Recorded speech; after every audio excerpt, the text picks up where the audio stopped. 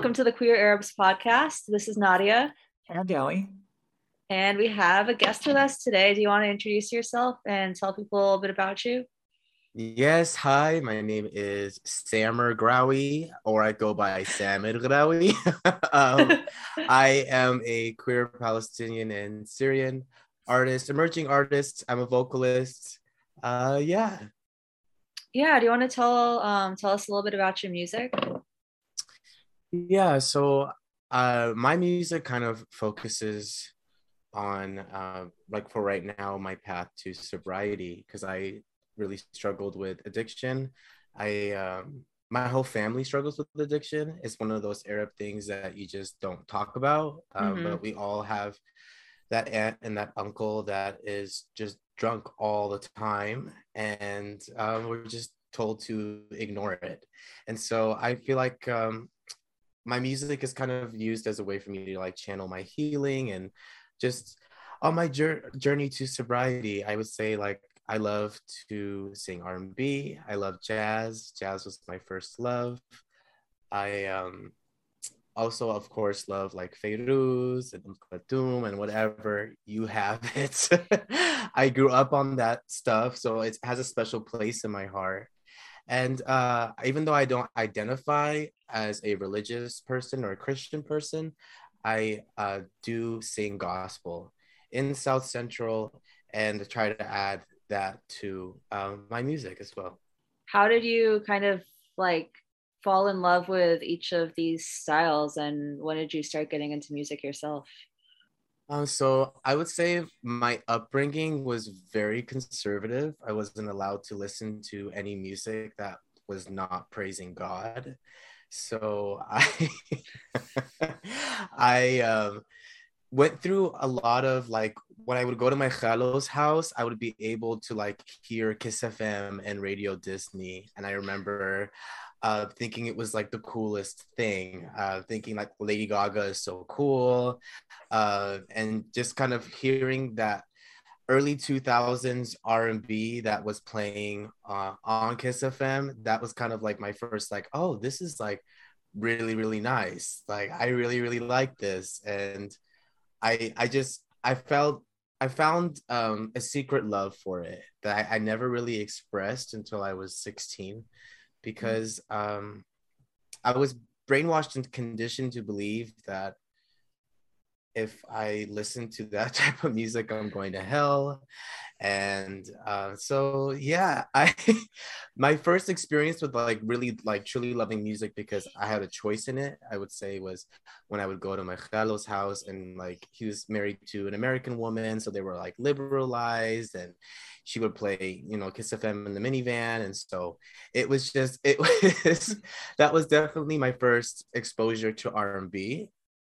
I would say that because I was around a lot of church music, I found a lot of solace in the Black woman of my church. And when the Black woman would sing, I loved it. I was like, they made me want to worship God. They made me want to be there. So I grew a love for gospel from a couple women in my church named Ingrid and Pat, and they kind of were one of like my role models for that, kind of like allowed me to have that outlet of listening to like gospel music, but in a church setting. And then by the time I got to high school, I joined the chamber choir, and that's when I decided that I could sing. And so that's just, I don't know, that's like a long version of my answer. It's a podcast. We're about long versions of things. Nice. That's what this is for. I guess to backtrack for a second, where did you grow up? I grew up in Chino, California, Okay. Hills, Ontario, and the Inland Empire, California. And your family is both Syrian and Palestinian? Yeah, my mom is Palestinian, and my dad is a descendant of Syrians that immigrated to Lebanon. Same, You know? yeah. Yeah. My mom's family's that too. Yeah. Nice, I love that. Yeah, tell us more about what your kind of early life was like. So I would say like I mean, I had said like it was really, really strict Christian. My parents paid a lot of money to put me into a Christian school, and it was like 90% Dutch. And it was very, Interesting. very, yeah. It was like they were all Dutch farmers. And so I was like one of the only kids that was just not white. And so that was like, I think one of the biggest, I think one of the things that really shaped me the most is that like for many reasons I felt so different at that school. I never knew why. I just knew I wasn't like everybody else, and I didn't really realize I was gay, but I just knew that I was feminine, and would rather hang around women and whatever. So it was like, so that was like, I went to that private Christian school up until eighth grade. And so I was always that super innocent kid that wanted to do everything right and wanted to get the best grades and wanted to do everything that was expected of me. I just like wanted to meet my parents' standards. And from an early age, my parents could tell that I was gay. And so they consulted in a man from Mississippi who had written a book on conversion therapy, and he like sent them like a guide basically on how to convert me. I mean, obviously it didn't work, uh, but, You are on this podcast, but yeah, exactly. uh, So for a lot of my childhood, I was kind of conditioned into like following this I guess this way of life on being on a road to being straight. I was forced to be in like sports all year round, even though I was fucking awful at them. oh I god. was just absolutely awful at them. But I was forced to go into sports, and I was forced, like I remember one time in my childhood, my dad said to me, like, you hang out with a lot of women. I want you to come home and like tell me like how many boys do you talk to today? Like how many like guys in your class did you talk to? This seems strangely counterproductive in retrospect. I completely agree. And so, you know, it's crazy because now that I am growing and becoming the person that I am, I notice that I have that voice in my head still. Like when I'm in a group with my friends and that like the majority is women, I'm like, I still will be like, well, I'm the only guy, or how many guys are like in this group. So I definitely am healing and growing from that experience. But I will say my parents have made a complete 180 and accepted me Oh wow, that's great. completely. Yeah. And like my mom is really into, she's like into these like it's like moms for gay kids organization or something. I love that. Wow. Yeah. Yeah, I love to hear it when that story ends that way. I feel like we don't Yeah. always hear that. That's amazing. Um, it's just funny the way you describe, like, obviously the ways that people try to turn people straight, they're traumatic for the obvious reasons, but it's also like, what do we think straight men are supposed to be? Like, they're never friends with women. Like that seems like a bad plan for society if like straight men can't have functional relationships with women. Like, Yeah. Look, it's like, I'm just gonna need you to see this woman as a sex object. Are you seeing me as a sex object yet? Yes, exactly. do you have a brain? Well, I completely agree. And you know what's crazy is that like we serve a society, I mean, like literally worldwide, it's just like men just kind of straight men cater to each other. They like want to do things for Which is each kind of other's gay. approval. It's kind of gay. Yeah. Being It straight really, is really kind of is. gay. Yeah, exactly. And so, you know, I always like wished I was like the other guys growing up. And now I honestly view my sexuality and my experience as like the best thing that could have ever happened to me, because I imagine like I just can't imagine like if I actually was straight, the type of Arab man I would be. Like, you know, like it's scary to think about. It's really, really scary to think about. Yeah, I think sometimes we need like to be forced to question like the trajectories we're set off on, and like being queer kind of like forces you like, nope, this is again, it's not going to work how hard I try. But then when you think like, what if nothing forced me to question my upbringing or question the role society placed in us, it's kind of terrifying. I mean, that's what a lot of people do, unfortunately. So. Yeah. And then they wake up at like 40 something in bed with a man or woman, not their partner, and they're like, maybe I should address this. And then they just proceed to blow up their whole lives. Thankfully, that's a lot less common lately. I would say that Arab men, or just Arabs in general, wouldn't address that. It's all about denial. Yeah. Which is so sad.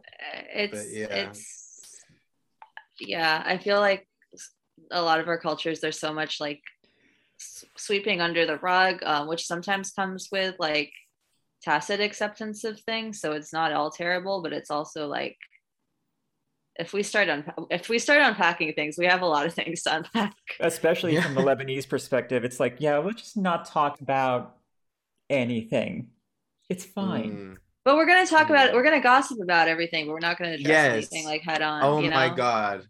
Rehash and rehash and rehash for 40 years. Shit that happened 40 years ago. But it's like they don't care though. Yeah. It's true. So Ellie, you're Lebanese? Guilty. Yeah, both my parents are, and I am still getting shit about stuff I did 20 years ago. So it never dies. Yeah. To be fair, though, I was a cringeworthy little kid, so. But like, who wasn't? Who wasn't though? Right. Yeah. I guess kind of on that topic, like, a lot of your music is about like unpacking trauma, about kind of unsweeping that rug. That's not the right phrase, but kind of looking at what's inside there. Do you want to maybe we can play a couple of your tracks, or maybe is there a track you want us to play, and then we can talk about it afterwards? Yeah. I would actually love that. I'm like, oh my God, I have to like sit here and watch people listen to me. Oh my God. No, I love my track that I just released. It's my favorite one. It's I Ain't Got No Time. And so, yeah. And let's roll it.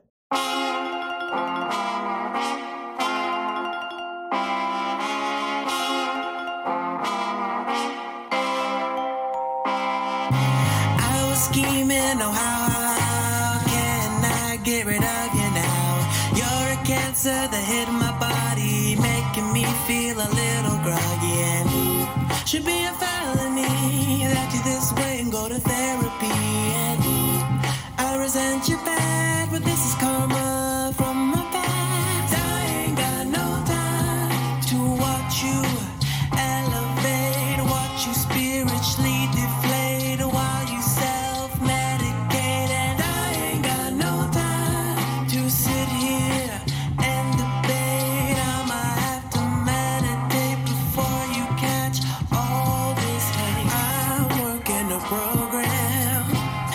do better than I have, and I've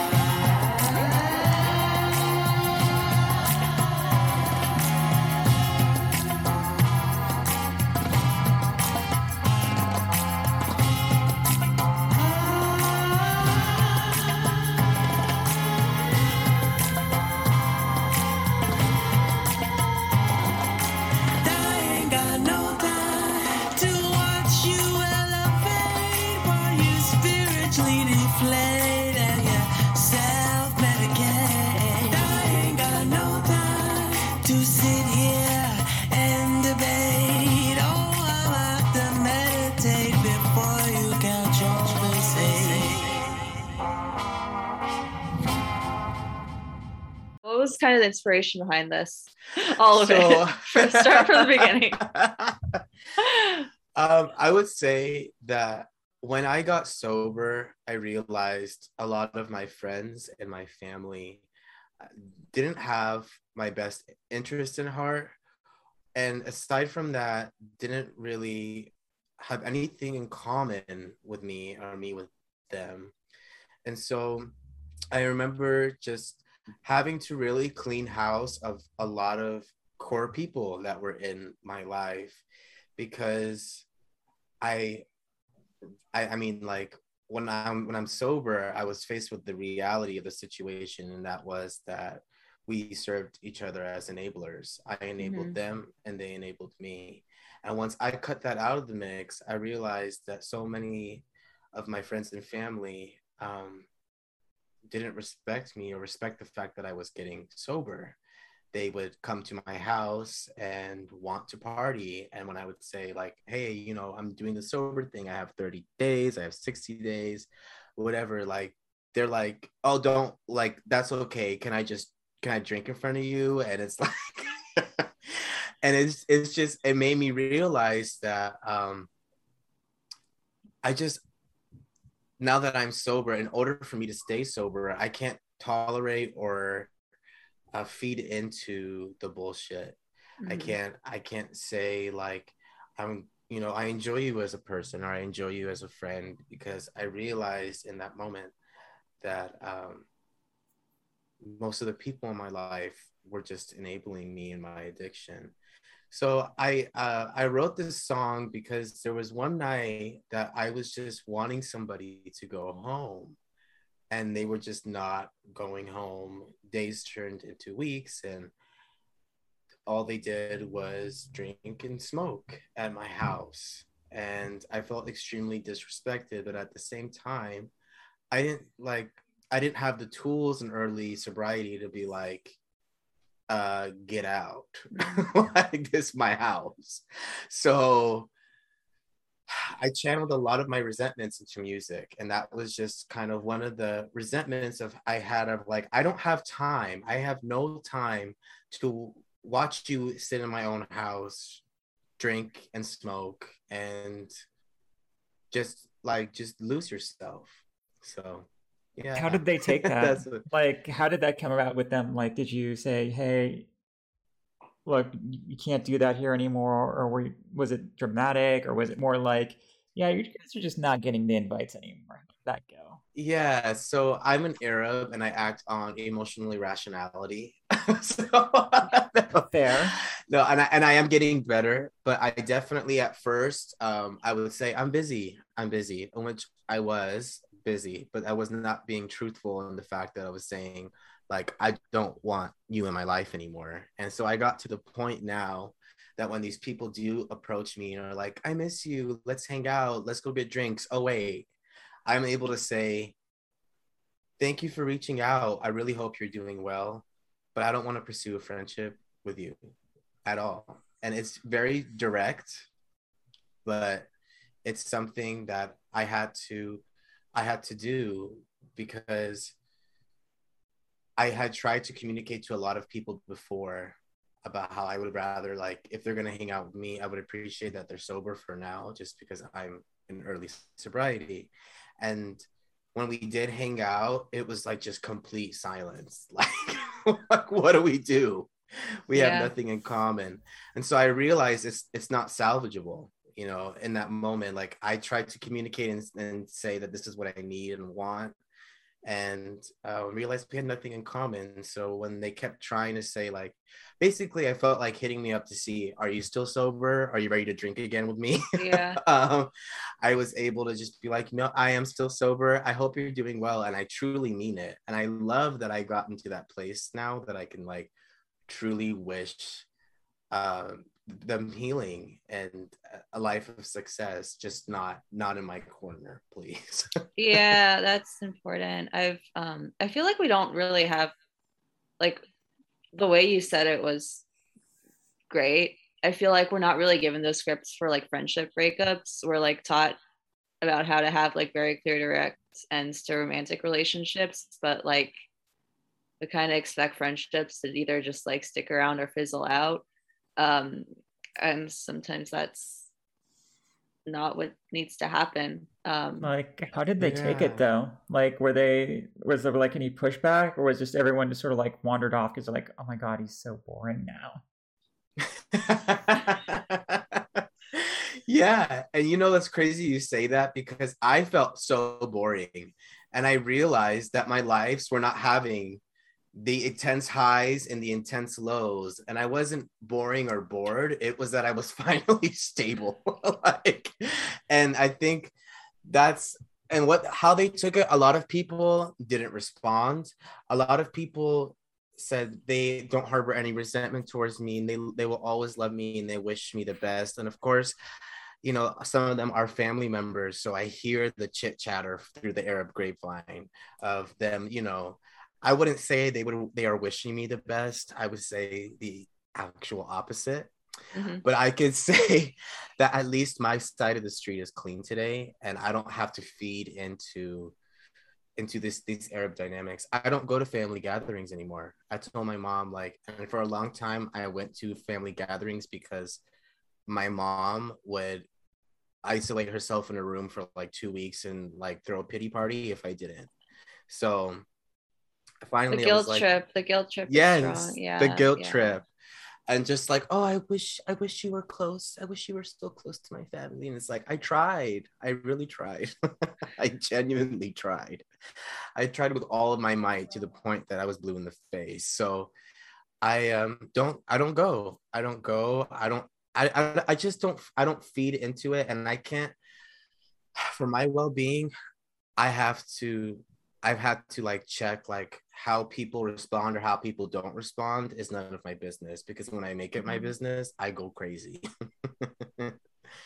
Yeah. And I like what you said about like being at a point where you can like genuinely wish them the best, but not want anything to do with them. Like, because you can recognize that people are on their own trajectory and they have their own issues and they need to recover from some shit too, but Right. you can't get dragged down into your shit, into their shit. Yeah. Right. Like it's sometimes you got to be like, I hope you get better, but I can't be the person who walks you through that. And it took me a long time to get there, because I grew up in a family that was very angry, outwardly angry towards each other. My home environment was very hostile. So I'm not very connected with emotions, but with anger, I'm so good at it. Gotta love that male socialization. Yeah. It's like men are purely logic and emotional, except for the angry. Angry is okay. Just that emotion.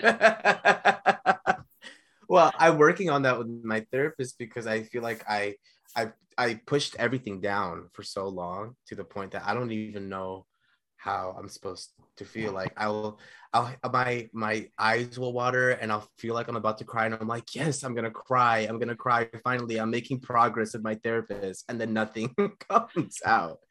And so anger is a emotion that I'm very familiar with. And so old me or past me definitely would not have wished them well.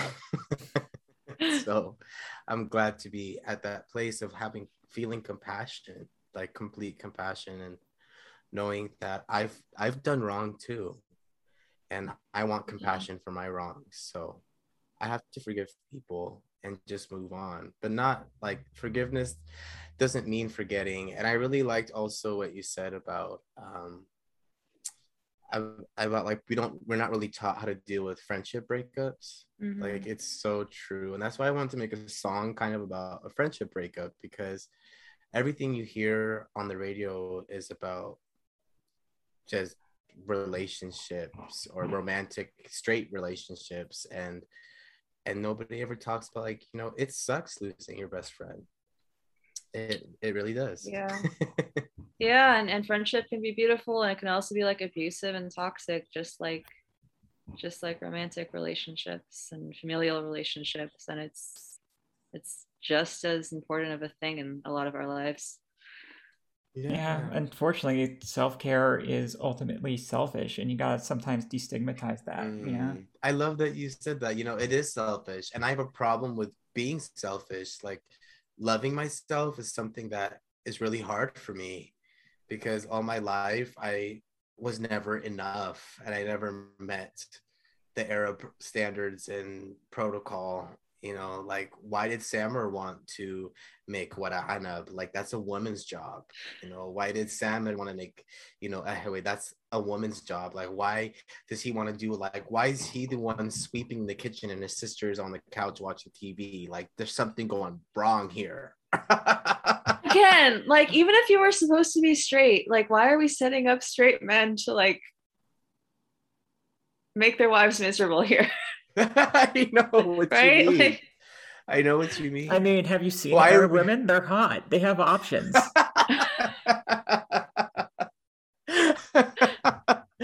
It's so true. And I love the Arab women, and it's just our society is just the way that it makes women feel and views women is just, it's I have a lack of words because it upsets me deeply. Like, we don't even have like proper vocabulary for a lot of this. Like we've spent the last like 300 years mythologicalizing, at least in the Western tradition, like this romantic love about, you know, finding your soulmates, love of your life. But when it comes to like, you know, managing friends and family, it's like it's like, when are we going to get the college course on that, you know? Yeah, I completely agree, because I think that's actually one of the most important keys to living a peaceful life, is knowing how to communicate and deal with issues that are just outside of, quote unquote, your soulmate. so that all is the inspiration behind this song. Can you tell us about like the kind of on the more like technical front, what was the process of writing it, creating the production, all of that? Oh, so I am very new to like being, I guess you could say, a professional. I go to school, I go to music school, and so I learned how to work in Logic and Pro Tools, and these are just like production softwares that I can use. I bought a sample off of Splice because I really wanted the inspiration for this song to sound like Blue Cantrell's Hit 'Em Up style Oops. It was one of like my favorite songs, my, like, you know, my secret pleasure when I was growing up was like Blue Cantrell Hit 'Em Up style Oops. So when I heard that sample on it, I was like, oh my gosh, I could totally make this, you know, kind of that like 2000s R&B with the oohs and stuff like that. So I liked that. That's kind of like my reference track, is like what we call it. Like when I was producing and mixing, I wanted it to sound similar, or I drew inspiration from that track. And I had to watch a lot of YouTube, because even though I go to school for this, there's nothing like scrolling back and pausing, you know? And YouTube saved my life. There's actually a guy named DJ Wavy Wayne, and he makes music that I would never listen to, but his production is amazing. So I, you know, really broke down a 40-minute video of DJ Wavy Wayne's production techniques in Logic, and it took me 2 weeks because I wanted it to be perfect. I'm a perfectionist. Like, I laid all the vocals down and I put in the sample, and you know, the bass that you hear and the organ that you hear, that's, you know, me on my keyboard. And then I have the zagruta. I had my cousin Ayla send me a zagruta, and then I had my cousin Nettie send me a zagruta, and I was asking everybody for a zagruta, but nobody was trying to come through and give me one. So maybe they're nervous that they're not good enough at it, because I feel like I'm not good enough. Like yes, a lot of people, and I used to say the same thing. And after I finished the track, I was like, I could actually do it, and I always thought I couldn't. But what I ended up doing is I took my cousin Ayla and my cousin Nettie's like voice memos, and I made like 3 copies of each, and I pitch corrected each one to sound like a choir of Arabs. So that was my inspiration behind the Zagruta part. But I would say I wanted it to like all be perfect. I wanted it to sound good in my headphones. I wanted it to sound good on my laptop. I wanted it to sound good in my sister's car or my mom's car. And so there was a lot of back and forth. Like, I think if you can see my desktop, I have like, I ain't got no time. This is the one. Like, I think it's probably like, this is the one number 1. This is the one number 2. This is the one number 3, to the point that it was like, this is the one number 24. It's still, and the track that finally made it was like one that was just like, hopefully it's the final, and that was the one. So yeah, I know what you mean. I've done like film projects where I'm like, whatever final 2, whatever actual final. Actually, and if somebody really wants to dig down, if you go through our actual published MP3s for the podcast, you'll see that. Oh, you can see those titles. Yeah. Yeah. Like on the file names. So I love that. I'm gonna pay attention now. Oh, that is awesome. I feel like maybe when people release music, they should like keep that in, like have that be like, you know how like it's somewhat on the lines of like Panic at the Disco titling, except like leave the whole file name in titling, you know? I love that. I almost kept my cousin Nettie's like the whole Zagruta in the thing, because in the voice memo she was like, sorry, I'm in IKEA. And so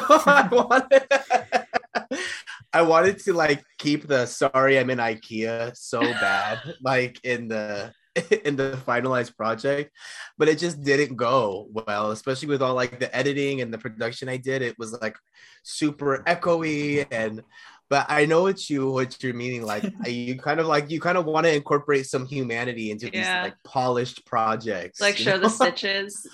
Yeah, exactly. Bring back the B-sides and the hidden tracks, man. Yeah, exactly. I also just love the image of like somebody recording a Zagruta in IKEA, like that next to like the little like some miniature model apartment with like half a chair. I know. I love my cousin Nettie. She's always out shopping somewhere. Always out shopping somewhere. So I had asked like people a couple times, and nobody, I wanted like a long one, you know, but nobody would send it to me. So I just pitched corrected the like the little I'm in IKEA. And I wish I kept it. I really do, but it didn't work out. Maybe the extended version will have that at the end. Yes, you know what? That's a good idea. That, or like when you do a for YouTube post on your channel, just like after the thank you for supporting me blurb, here's all that other stuff we're linking. Then at the very end, just and it's like that. I'm in IKEA. Yeah, that's actually so smart. And you know, and that's what I love that. I love that I have like a village here supporting me as well. Like the artwork that I had too was one of my best friends in sobriety, my Egyptian sister, Rhonda, aka Renda. She did the photographs for me. And I just loved that I had like every bit of like my village in there, you know, and I'm gonna definitely take that idea and start using that. I actually might patent that, because now my thing is I always say, hi, my name is Sam Ghrawi, or you can call me Sammer. You know, so I might just have that at the end as an outro. But one thing I did want to ask about is your path to sobriety. Like, how did that actually start? Did you go to like meetings, or when did you like figure you had to stop? Yeah. If you want to talk about it.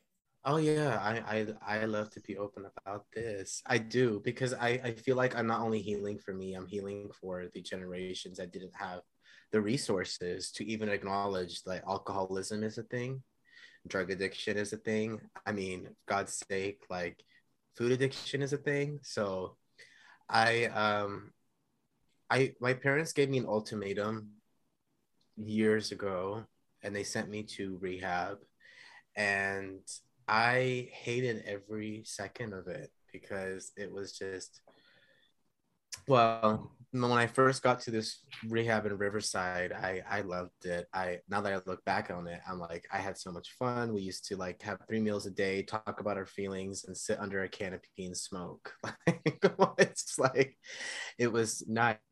But once I left that place, I ended up going to like a sober living that was all like straight young frat guys, and so that was really, really, really hard for me. And I think because I had that experience, I had this kind of view on what like AA is and what sobriety means. Like, if like you're telling me like in order to get sober, I have to live in a house with like 16 straight men who like barely bathe and are like extremely like, you know, on the down low homophobic, like I don't care if you're gay, but just don't hit on me type of people. And so I it's like, I'm not gonna hit on you, you don't bathe. I know.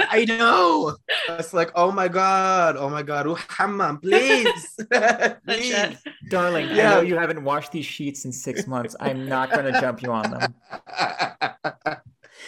And you know, I will say that in a way, I stayed there, I think around 3 months. And in a way, towards the end, I really grew a love and an understanding for the men in that house, because I mean, I kind of had to because I lived there.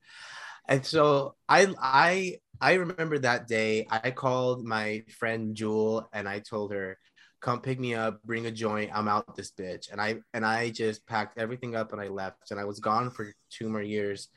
But then when my best friend's little sister died from a meth overdose, I sang at her funeral. And I remember singing at her funeral, and I was singing songs next to her casket and thinking like that's gonna be you. Like, that's gonna be you one day, with the way and the time that, like, the way that you're going with this, that's how you're gonna be. And that was kind of like a wake-up call, especially because like we mourned her death for like 3 days by getting drunk in her honor, but she passed away from alcoholism and drug addiction. Like, make it make sense. So it doesn't, but it does. Yeah. Right. Yeah. I mean, like straight cisgender young men, like their answer to everything is, let's go drinking. It's Friday, let's get fucked up. Not just straight cis guys, like a lot of queers too. Like, we just yeah. But I feel like we get a lot of that just growing up from like straight culture, just because it feels like drinking is the appropriate response to anything. Shit goes wrong, let's go get a drink. Let's be social, let's get a drink. Business deal, let's get some drinks. Yeah. I mean, I think it's everywhere, really, right? Because it's like that. It's like the business social thing, but then it's also like a lot of us, like, bars are the first like queer spaces, and like we were taught like that. And, oh my God, that's how you find community, you know? Yeah, like, I agree. Like, I remember like my friends telling me, like much older queers, about how like the bars were the only spaces they could get like information on HIV or getting tested in their communities. So like imagine like having the like bars being your only support structure and then having to be sober.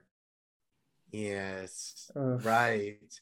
And I think that's also, like I say, where there is oppression, there is rampant addiction all the time. And so I feel like as the LGBT community has just gone through what we've gone through, and as the years go by, a lot of the quick solution, the easy fix, is to congregate and get fucked up, because then at least we don't have to deal with all the trauma of living in everyday life as who we are in that moment. And I think that's also, kind of why I agree, because I feel like that's why that was the only place you could really get information on like HIV and stuff like that, because I get it. I lived that life for so long because I couldn't stand who I was and like all the pain I went through. I'd rather just not deal with it. So yeah, like when we were mourning her death,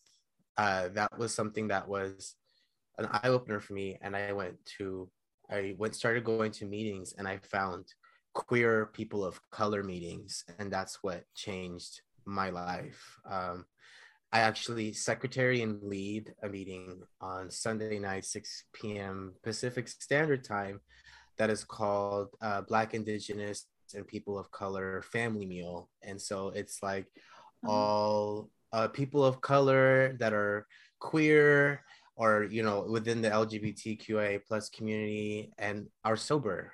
And so that's what got me to stay, especially meeting Arabs. Like the fact that I can log into meetings and I like see somebody like somebody logged on and it was like Yusuf Abdul Wahab, and I'm like, what? Like, where are you from? Who are you? Like in a gay meeting too? Like what? So that's what saved me. That's what led me back. AA meetings, but inclusive AA meetings. Because I can't go to meetings that are for straight people. I can't go to meetings that are centered around white people, and a lot of times in AA they'll be like, that's an outside issue. No, I drink over shit like Palestine. It's not an outside issue. For me, that was one of the things I drank over because I carry that trauma, and that trauma is a part of my family history. So to tell me it's an outside issue is almost an insult, because you're in there.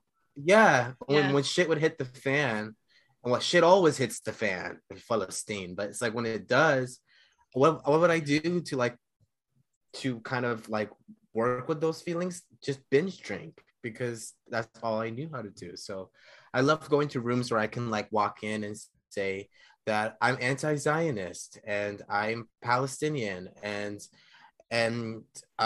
people are like nodding their heads, or people are messaging me like, what's Pakistani? And I'm like, because there's always those people like, what are you, Puerto Rican, Pakistani? No, Palestinian. But they got one letter, right? Yeah, right. at least the piece there. And they're and sometimes they're just so cluelessly innocent. It's like, so where is that? Is that like near India? Yeah. A little bit. Like, I'm not sure on this whole geography business. Right. Well, they get confused too. I think also, especially in America, it's a country is that if you're Black, you're white, or you're Latino. So when we come in, it's like, what the fuck are you? Yeah. Like, or you're Puerto Rican. You? Yeah. And then that's like the census has me identifying as white, like white parentheses including Middle Eastern origin. I'm like, no, thank you, I'm Asian. Okay? Yeah. But yeah, it's very it's I think it's confusing for people, like, because we're a gray area for a lot of people here in the United States. Yeah, I think some people need to just learn some geography, but I think that's like a big ask at this point. It is a big ask. We're asking for way too much. It's like, I'm just gonna need to, like, for you to be able to open this map up right here and like be able to point in the general area. A little more to the left, a little more left, up. Yeah, good. Just a little more that way. Good, fine. Yeah, that's where it is. So like that is one of the you can Google it yourself questions. Like I've moved away from like telling people like, no, just Google it. Don't waste emotional labor. Because then I realized sometimes when you Google shit, you get like the like propaganda shit. Right. Because they've just like bought out the slots.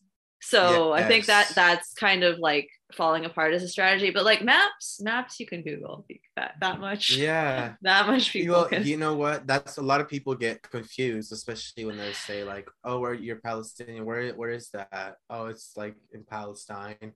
Oh, where is that? Like, oh, my grandma was born in Bethlehem. Oh, so you're Jewish? No, oh, no, I'm Palestinian of a Christian family. That also always fucked people because they're Which like, is wait, funny because you're like, not Muslim. but like, the Bethlehem thing, there's like Jesus, you know. So I know, but you know, to them, they put us in a box.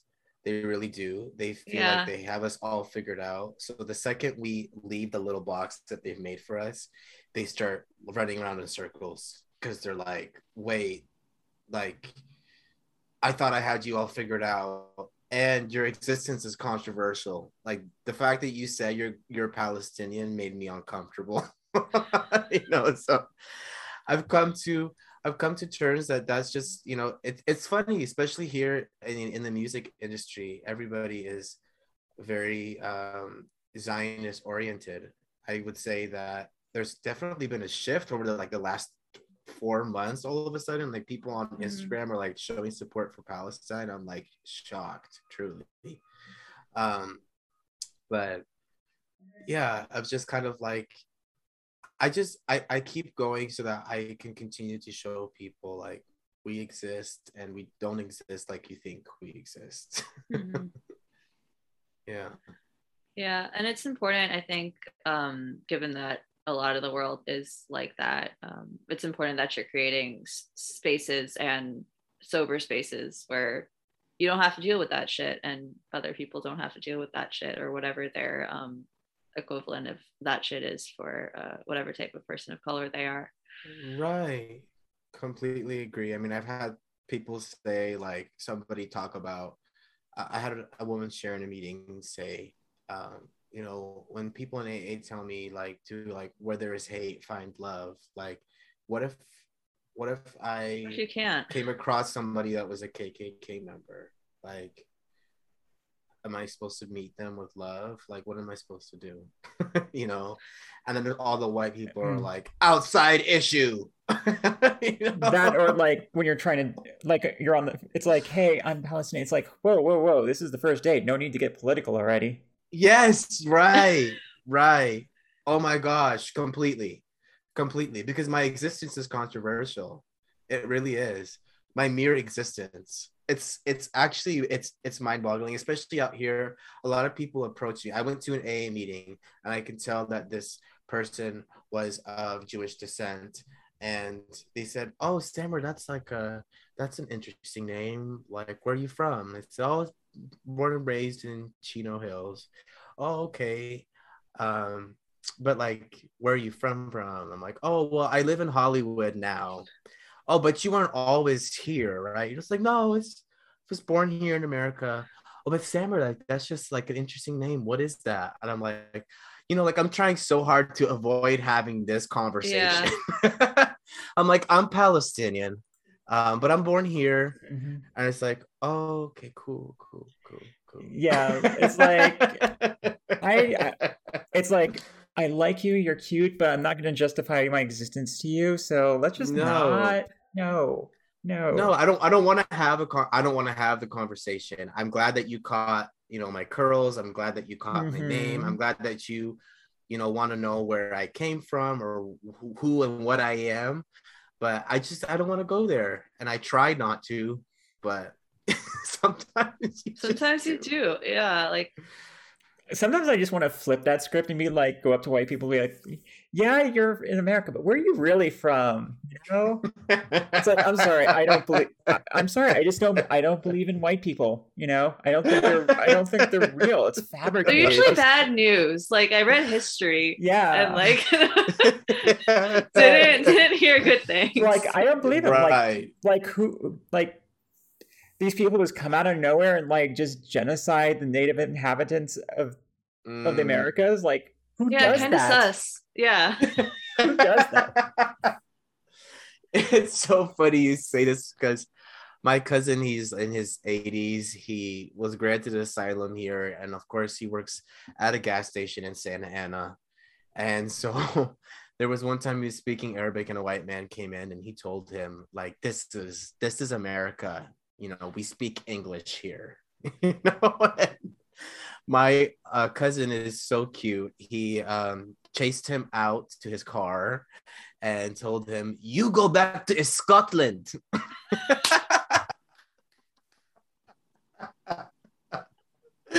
And in that moment, I realized, oh my gosh, this country is like, the fact that people think that United States of America is like what indigenous to white people is. It's just It's funny. fucked. Yeah. Yeah, it's funny because it's like, where are you from?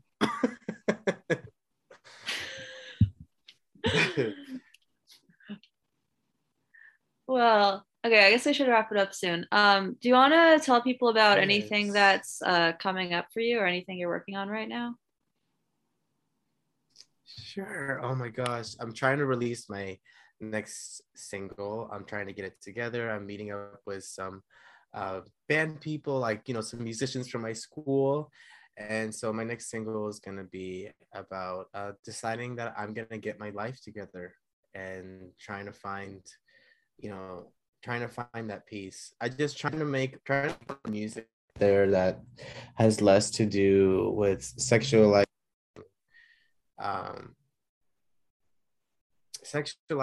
just humans, or just romanticizing everything, and just kind of more about everyday issues. So that's kind of my next project, is just to kind of put out more music that isn't like derogatory in the sense of that I'm going to be choosing to objectify people.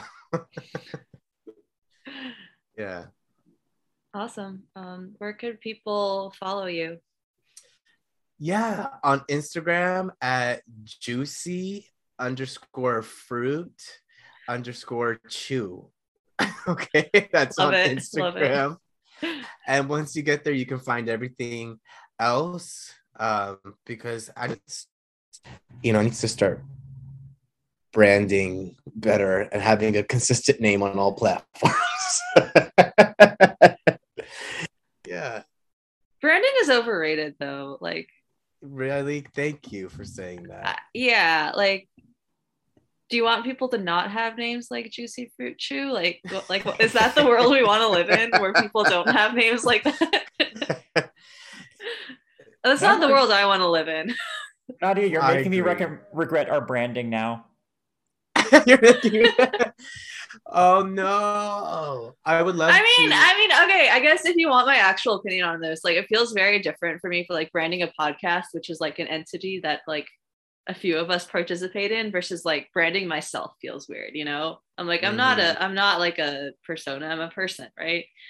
Yeah, that's where I went to with like trying to figure out a stage name. I was like, I'm nobody else but Sam and Ghrawi. Like, I don't know what to put. Like, I'm not gonna make it easier for you to say. I'm not gonna make it easier for you to remember. It's just who I am. So yeah. Thank you guys for having me. I really feel honored. And where are you guys located? I am in Brooklyn, and I'm currently in Houston. Wow, Brooklyn and Houston. Oh my gosh, Brooklyn. I want to go to New York. Let me know if you do. I want to move there, but I have to sell my soul. I feel like one of us needs to like move to Dearborn at this point, though. It feels necessary, but I can't deal with cold, so I think someone else has to volunteer. I guess it's me. Give me a couple years. I'll work on it. It's the Arab headquarters. I'm so dead. Yeah. Hey, Nadia. I love that. Hey, Nadia. Speaking of branding, where can people find us? Great segue. You can find us on Instagram, Facebook, and Twitter at The Queer Arabs. You can also check us out on thequeerarabs.com. And if you want to talk to us, you can email us at thequeerarabs@gmail.com.